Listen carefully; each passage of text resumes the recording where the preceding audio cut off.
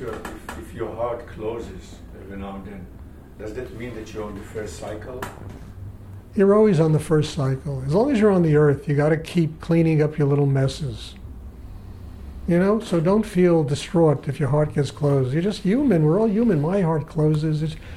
There's always a piece. You know, look, it's like the oyster and the pearl. You know, you need an irritation to keep you working. So because we're on the first cycle all the time, it doesn't mean that you're not getting wisdom and compassion. In fact, the first cycle is what makes you go there. Because when you finally get to a place in yourself, you realize there's nowhere else to go. Where are you going to go? You got to go to where there's wisdom and compassion.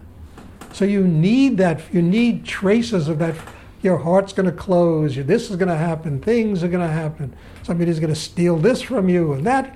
It's going to happen. We're just human beings, for God's sake. You know? But we need that first cycle. Without it, we wouldn't do a damn thing about it. We'd be a bunch of people sitting here, and the only thing that would grow would be our asses, you know? Nothing else would evolve and grow. So because something goes wrong in your life, doesn't think that you're not growing. It means that the universe is giving you a kick in the ass and saying, okay, you got work to do on yourself. It's reminding you. We got to be reminded.